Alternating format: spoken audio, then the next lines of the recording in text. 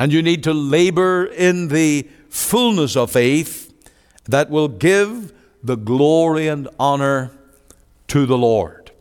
And you will not even want to assume it was your own working. You will not even dare to say, I did it by my own strength. But when you're working by faith, you are giving all the glory to God. Now, are we doing that? I think that's why we have prayer meetings in our church, so that we do look to the Lord and call on Him in a sense of dependence and exercising our faith in prayer.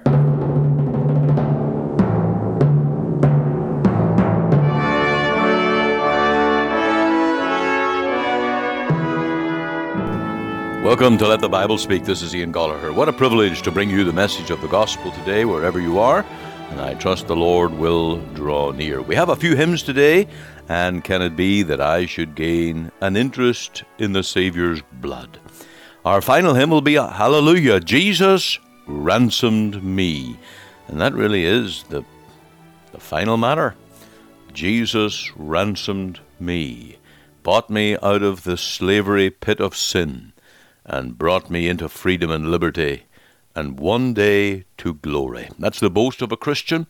It's the comfort of a Christian. In the troubles and trials of this world, the uncertainties that are around us, we have a Savior who ransomed us to set us free. We have our main message today on Peter walking on the water. There are a lot of lessons to learn from Peter getting out of that boat, saying to the Lord, may I come and walk to you? Bid me come to thee. And the Lord said, yes, come. And at first, of course, he walked well, and then he began to sink. And Jesus lifted him out of sinking. How often the Lord has strengthened our wavering faith and come to our rescue. I hope that today the Lord will minister to your heart. Firstly, we have our quick Q&A from the book of Romans. And we've been looking at chapter 118 on the wrath of God. Why does Paul the Apostle emphasize the wrath of God so much? And we find that it's not only in one verse, but 10 times in this short epistle. Almost once in every chapter, he gets back to this whole matter of wrath. The wrath of God that is looming over the heads of wicked men. And then he preaches righteousness, that there is a way for a sinner to be made right with God. Now, in chapter 9 and verse 22, we have these words. What if God, willing to show his wrath and to make his power known, endured with much long suffering the vessels of wrath fitted to destruction, and that he might make known the riches of his glory on the vessels of mercy. You can be absolutely sure that God's plan of redemption is for his glory and in demonstrating mercy. But think about it. There could be no mercy if there was no wrath. If God was not filled with anger against men who have broken his law and incur his wrath, in what way could God demonstrate mercy? He could give them justice. He could give them what they deserve if they have done right and deserve heaven. And if they work their way to heaven, he can reward that. But that's not the gospel. The gospel is the good news that God redeems sinful men, those who deserve nothing but eternal judgment. And God steps in a covenant plan of mercy through the Lord Jesus to recover them from the depths of sin and to make them righteous, that through the redeeming work of the Lord Jesus and through his imputed righteousness, that each and every one that is saved by grace, that is brought into heaven, is made right with God. And as it is often put, God forgives no sin that is not judged. And so God laid that judgment upon his own Son. And on the cross, during those hours of darkness, when he was nailed there to that tree, God poured out his wrath upon his own Son. And in Jesus bearing wrath, he purchased redemption for you and me. That means he could ransom us, set us free from our bondage, and bring us one day to glory. Praise God today for the gospel. Praise God for this grace of salvation. And now may the Lord draw near, minister to your heart, bless you richly through the program here today, as we turn now to our first hymn, And Can It Be That I Should Gain an Interest in the Saviour's Blood?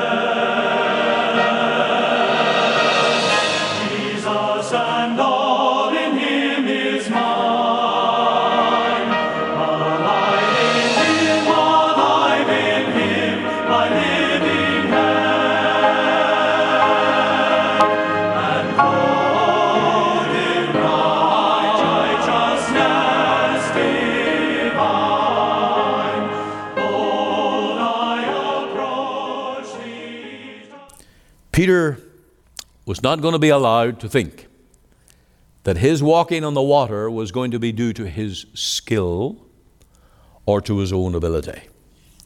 He might have boasted. He might have returned to the ship and he would have said to the other disciples, "Hey fellas, did you see that? I could walk on the water just the way the Lord Jesus did." But these disciples now were saying, "Hey Peter, we saw you sinking. We saw you floundering down into those waves and we thought you were going to be lost. And then we saw the Lord pull you up." And that's the testimony that the Lord would have every one of us bear before the world. Faith is the means by which God can use his servants, by which God gets the glory. And that's always God's way. Now I have two examples of this. One is Abraham, the other is Mary. And we read in Romans 4:20 that Abraham, he staggered not at the promise of God through unbelief, but was strong in faith, giving glory to God. Giving glory to God. And that's how we can prove this. This is when it's genuine. The other example is Mary. When it was announced to her that she was going to have a child, to be the mother of the Savior, she said, "Blessed is she that believed, for there shall be a performance of those things which were told her from the Lord." She burst into praise unto the Lord. Now, would you be blessed of God? Then you need faith. You need this strong faith. You need to believe more, and you need to doubt less. And you need to labor in the fullness of faith that will give the glory and honor to the Lord. And you will not even want to assume it was your own working. You will not even dare to say, "I did it by my own strength." But when you're working by faith, you are giving all the glory to God. Now, are we doing that? I think that's why we have prayer meetings in our church, so that we do look to the Lord and call on Him in a sense of dependence and exercising our faith in prayer. And when God answers, we return to the prayer meeting and we say, "Lord, you heard us."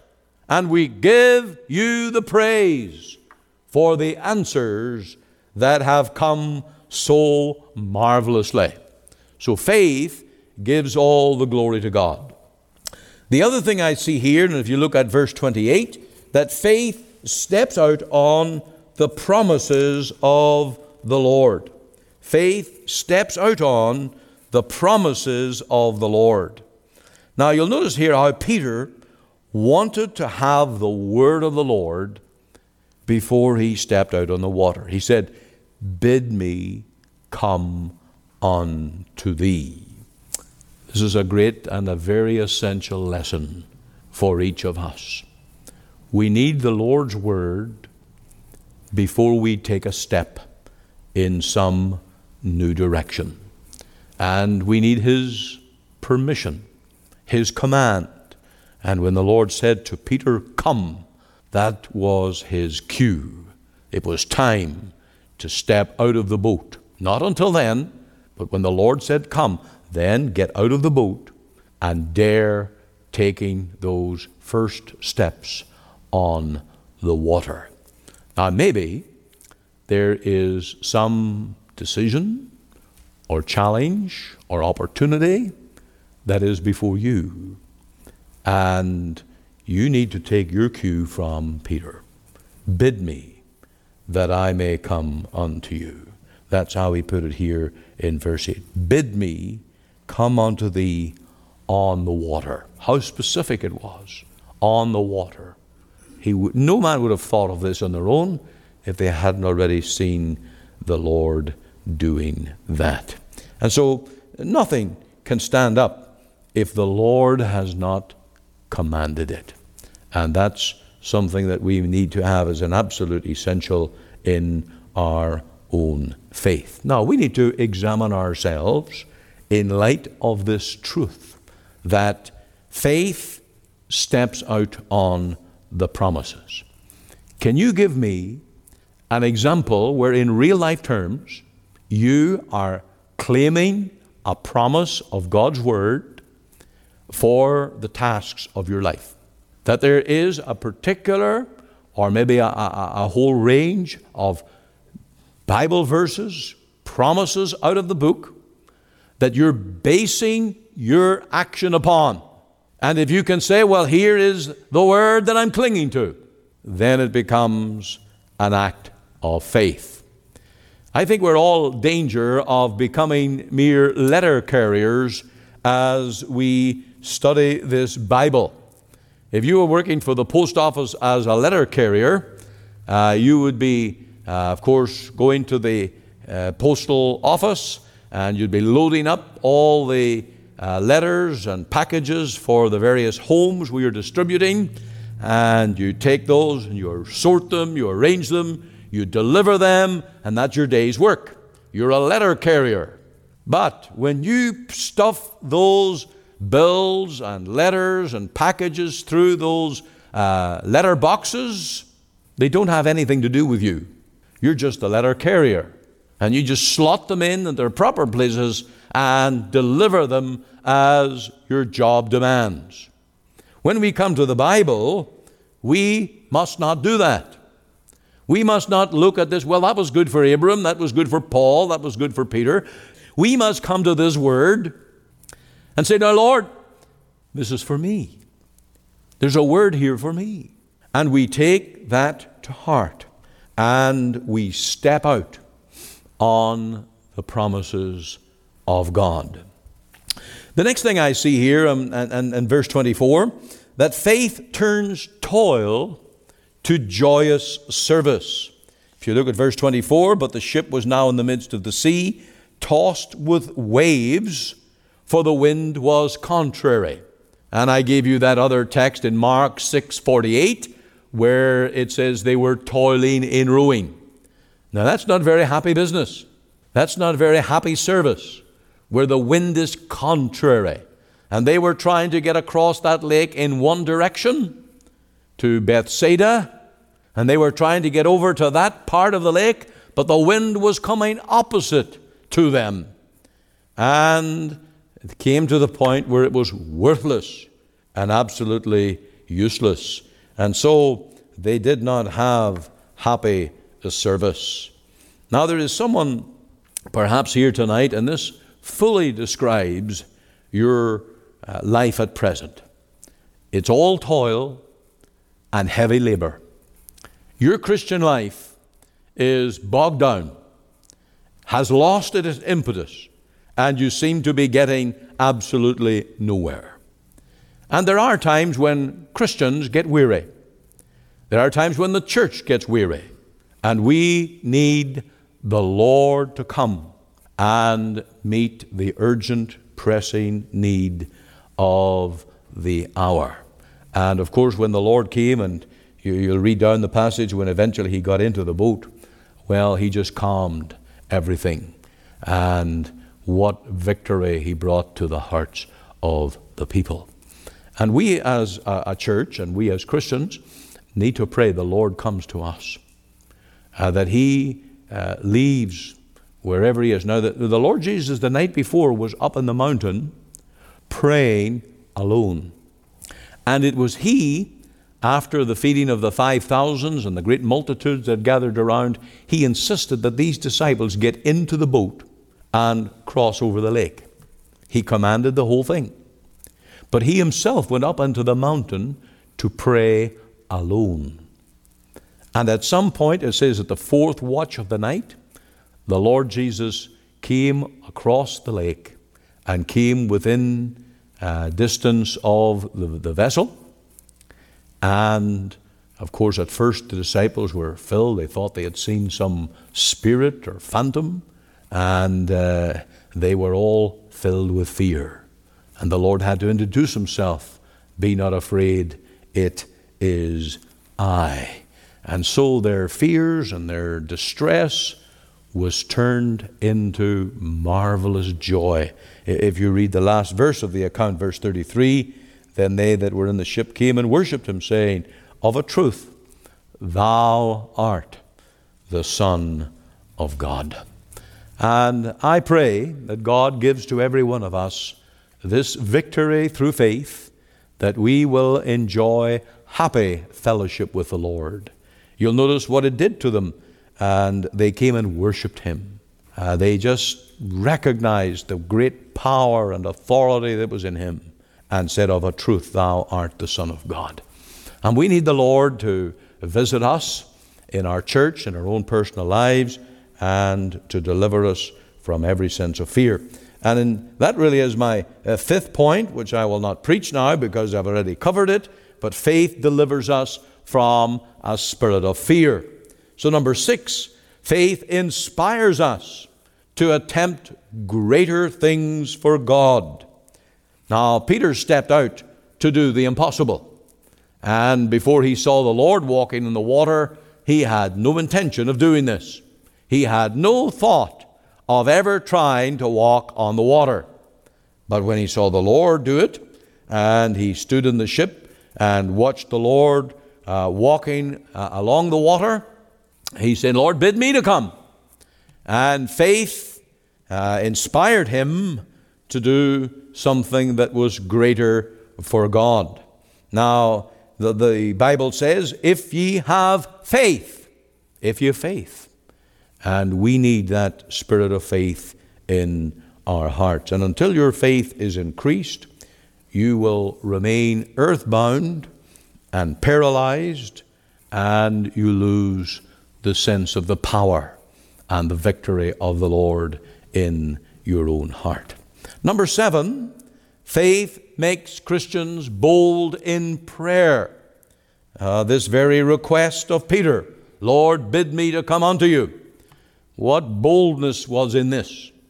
You might even say that it was presumptuous, or it was going beyond what any person should ask of the Lord to walk on water. But again, Peter is a great example as he besought the Lord to enable him to walk on the water. Too bad he didn't pray as he walked on the water. Too bad he didn't keep his eyes on the Lord and enjoy the power that the Lord had given to him, and he would have done so well. I think that too many start out well, and then they get their eyes of the Lord to other things. And we lose that personal dependence, we lose that victory, and we lose the ability to walk by faith and to be overcomers in this world. Now in John 14, I want to share this text with you. In John 14, we have that anything promise. This is a tremendous statement here in John 14 and in verse 14. If ye shall ask anything in my name, I will do it. What a tremendous promise this is. But you'll notice that it's the Lord that will do it. I will do it. He may do it through us. He may do it with our agency, but He will do it. And here is the tremendous boldness that we can have in prayer through faith. Now, I wonder about your own prayer life tonight. I wonder how many times that you get alone with God and take the Bible, get on your knees, and plead these promises and say, now, Lord, I'm going to come with boldness. I'm going to ask for things that are beyond me. But, Lord, I'm trusting you to do it, to know that the Lord is on the throne, that He's on God's right hand, and to know that there's power in His name in heaven. That's faith. That's faith. And that is boldness in prayer. And Jesus says, according to your faith be it unto you. Mr. Spurgeon said this: he lives best when faith is at its best, even though in other respects he may be sorely put to it. He lives the life of Christ most blessedly when he most intensely believes in Christ. Oh, that's the gospel. And that's certainly true, as you and I know by experience. We sing that hymn, "Oh, for a faith that will endure, though pressed by every foe, that will not tremble on the brink of any earthly woe, that will not murmur nor complain beneath the chastening rod, but in the hour of grief or pain will lean upon its God." And so I trust tonight this brief look at the Lord walking on the water, inviting Peter to come to Him, and all of these lessons, the Lord will stir us up to greater faith. and that we will confess our weak faith and pray that God will embolden us and give us great grace to serve Him and walk with Him every day.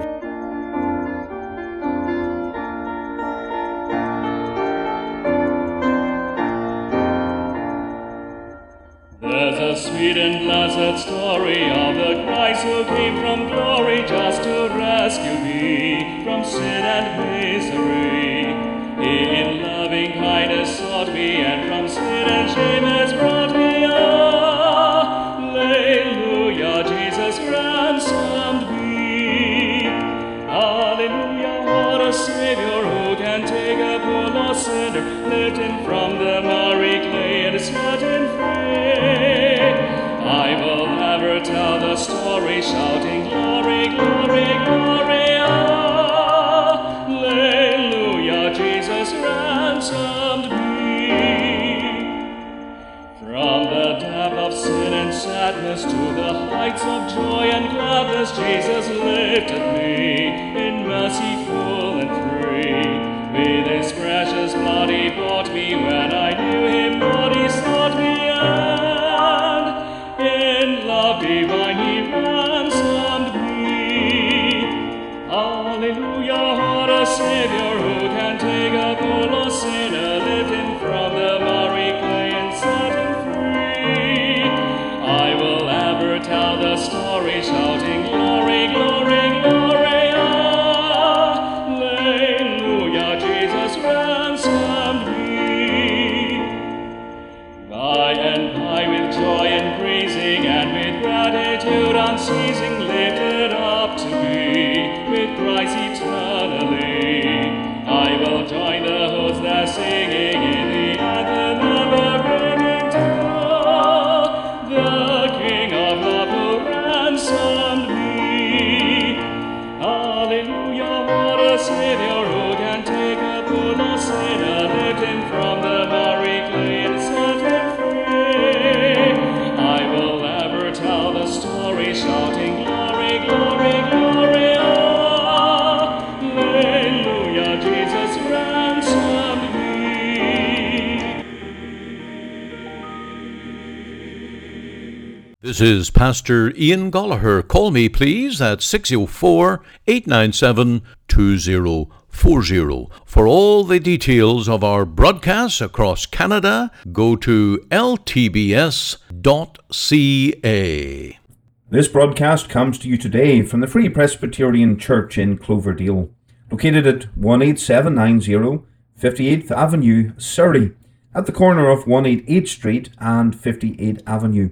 Our website is cloverdalefpc.ca, and there you can find gospel articles, links to our sermons, a gospel booklet called A New Beginning, and a link to watch our services online. You're warmly invited to attend any of our Sunday services at 10:30 a.m. and 6 p.m. to meet with us as we worship God and to hear the preaching of His precious Word. We also meet for Bible study and prayer every Wednesday evening at 7:30 p.m. Our Sunday School for Children and Adult Bible class meet every Lord's Day at 9:30 a.m. from September to June. You can contact us at 604-567-1091. Alternatively, you can email me at pastor.cloverdalefpc@gmail.com. Again, for all this information, please visit our website at cloverdalefpc.ca. Our burden is that you will hear and understand the gospel that will bring you to know the Lord Jesus Christ and His great salvation. This is Pastor Andrew Fitton. Thank you for listening today, and be sure to listen Monday to Friday at 5 a.m. and 5 p.m. and on Sundays at 9:30 a.m. for our 1-hour church service as we worship the Lord through the ministry of His Word.